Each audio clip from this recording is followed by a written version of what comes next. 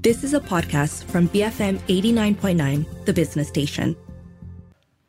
BFM 89.9, 7:06 a.m. on Wednesday, the 8th of March. You are listening to The Morning Run. I'm Shazana Mokhtar with Keith Kam and Philip C. Now, in half an hour, we are going to discuss how to close the global gender gap in senior management. It is, after all, International Women's Day. But as always, we're going to kickstart the morning with a look at how global markets closed overnight. Yeah, so when I look at it, I feel really, really sad for my unit trusts. There was a sharp sell-off after comments from the Federal Reserve Chair Jerome Powell. He suggested that rates may need to go higher for a little bit longer, and this is fueling fears of a potentially larger hike at the central bank's next policy meeting.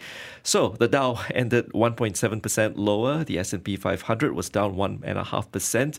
The Nasdaq was down 1.3% earlier in the day before they knew all this was happening. The Nikkei was up 0.3%. The Hang Seng was down 0.3%. Shanghai's Composite was down 1.1%. Singapore's STI was up 0.2%, and the FBM KLCI ended 0.4% higher. The question, Keith, was when did you buy those unit trusts? Over a period of time. Okay, dollar cost averaging then. Well, let's get some insights into what's moving markets. We have Jack Kuzi, Director for Strategy of VFS Group in Sydney, on the line with us. Good morning, Jack. Let's start off with news coming out of Australia. Yesterday, the RBA delivered what observers have called a dovish hike, increasing the interest rate by 25 bips, but also signaling a potential pause in this tightening cycle. What's going to factor into how they move forward on policy direction? Good morning. Happy International Women's Day. And Keith, keep averaging down. That is not financial advice, I must say. But you're right. We did have our 10th rate hike in a row, which has brought the average cost to the Australian household by $25,000 up. So households in Australia are certainly feeling the pinch. Now, we saw the market in Australia pop after the announcement because it indicated that there may be a pause to our central bank's rate hikes that are coming through.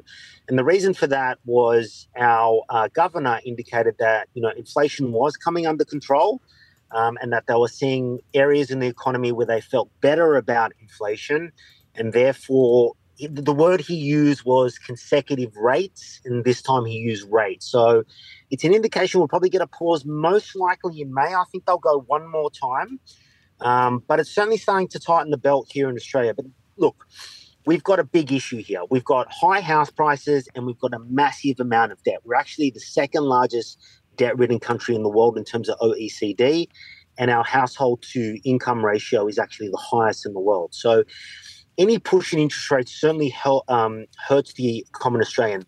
But we've got two things that may not allow inflation to come off.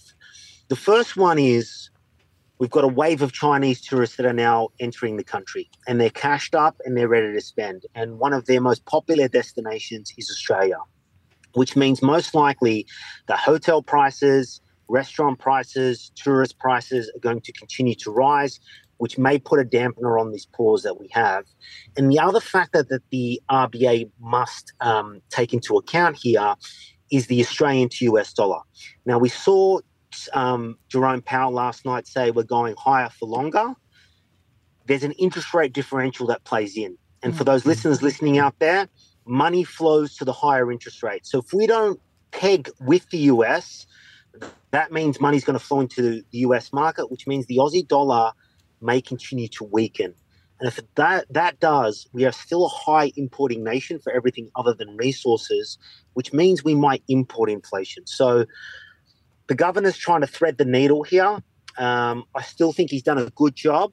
I still think we're going to get one more rate hike, and then I think we'll see a pause. Some economists are saying that we're probably going to lower interest rates on Melbourne Cup Day, which is our famous race, which is in November, but that's yet to be seen. And Jack, what's the prognosis for the Aussie dollar then going forward? I mean, you've got foreign tourists coming in, you've got higher interest rates. You talk about the interest differentials. It's definitely weakened overnight after the rate hike announcement, right? Yeah, it definitely did, even though they rate hike. And I think it weakened because of the fact that he indicated that there was going to be a pause. And then we saw Jerome come out, last night our time, saying, we're going higher for longer. We're going to be more consistent. And you saw the 2-year absolutely go bananas during that time. So my anticipation, particularly with commodity prices coming off, is that you're going to see a lower Australian dollar over time, which makes it's harder to invest overseas. That makes it better to invest in US assets for us. But if you had to put me on the spot, I'd say lower for the Aussie dollar as we go. Now, shifting to your favorite topic, tech. The tech-heavy Nasdaq Composite has registered 2 straight months of growth this far, outpacing the Dow Jones and S&P 500. Is this a sign that tech stocks are recovering from the great sell-off of 2022? Well, I'm going to have to correct you. My favorite topic is Chinese tech. My second favorite topic is overall tech. Look, I think it's got more to do with it was just a beaten-up sector last year, right? Don't get me wrong. Very bullish tech going forward will be and always have been. But I think it's more of what was the worst performing sector last year? There's still a lot of cash on the sidelines. Value and commodities and energy did quite well. Where can I rotate to? And I think we've seen that rotation into tech. The outlook doesn't look good. Where recently, just overnight, we saw Meta lay off another round or indicate they're going to lay off another round of employees. We've seen that from a lot of the tech companies going forward, indicating that, balance sheets aren't looking as good as they thought they was. Do I believe that tech will be outperformer towards the back half of the year? Yes. Do I believe it's going to be bumpy over the next couple of months, particularly after what Jerome signaled last night? I think we're in for a bumpy ride. Yeah, I just want to focus on your second favorite topic then, and also building on this Meta result, right, on this layoffs. He did declare this year to be the year of efficiency. I wish every year in my life was the year of efficiency, but that's not the case. Yeah. But, when you see where the stock is trading, it's about, half where it was in the peak of 2022. Where do you see it move, Of course, we're not going to go back to 2022 levels where it was nearly trading at 380, but does it hit close to 200, 250 then? Yeah, I don't know what the reverse of the Midas touch is, but Zuckerberg at the moment has the absolute reverse of the Midas touch. Anything he touches turn to, I won't say the word, but it's a tough one here for Meta. You just look at, you've now seen a pivot from the verse to AI and this new language that they've come out with. Don't get me wrong, they've got a lot of data. But are they behind the 8 ball? How far are they behind Microsoft and Google in this new AI scheme after this massive and expensive pivot? You look at the goggles, the binoculars, my understanding is, they sold 20 million units, but no one's using them. And then you have that iOS update, which really hurt their advertising revenue. This is now becoming a stock you don't want to own, where it was, put it in the basket and wait. This is a key crucial year for Meta. The shining light that they have is Instagram. But without Instagram, where is the growth going to come from? And this is going to be a tough one. And this is now I hate to say it, but this is now in the sell basket for me. Let's end the conversation looking over at China, Jack. Recently, the stock exchanges of Shanghai, Shenzhen, and Hong Kong expanded their cross-border trading programs by more than 1,000 stocks. So what likely impact on fund flows do you think this will have for local and foreign equity investors? Yeah, this is a further move by the Chinese to open up their financial markets. So this is after the move in June last year, I think it was June, where they opened up ETF crossings.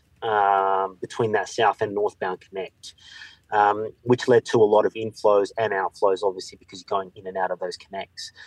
This is great.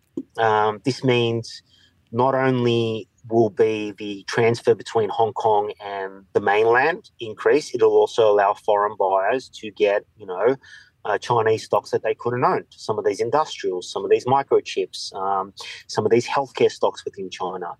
This is just another move by the administration to open up their markets in a consecutive and well strategic manner. So I think this is only good for China. We recently saw them come up with a 5% GDP target. I believe they will hit that, and I continue to remain bullish on this economy going forward. Jack, thanks very much for the chat. That was Jack Kuzi, Director for Strategy at VFS Group, giving us his take on some of the trends that he sees moving forward, moving the markets in the days and weeks ahead. Ever the tech bull, but ever more the China tech bull. Well, less bullish now about the tech sector in the US. I think poo-pooed a bit Mark Zuckerberg's Midas touch. What's the anti-Midas touch? When you turn something to salt or stone or coal or something. Like lot, is it? I was very interested with what he was talking about with regards to the Australian dollar, because my observations have always been every time you increase interest rates, that particular currency would always benefit. But in this case, they did so. The hints were there, but it came on the back of what Jerome Powell said, which was a little bit more aggressive. I mean, the Aussie dollar was 302 to the ringgit yesterday, and it's 297 today. That's right. It's so funny how markets react to little changes, little comments, whatever retoric's coming out there. It is 7:18 a.m. We're heading into some messages, but we'll continue looking at the top stories in the newspapers and portals this morning. Stay tuned. BFM 89.9. You have been listening to a podcast from BFM 89.9, the business station. For more stories of the same kind, download the BFM app.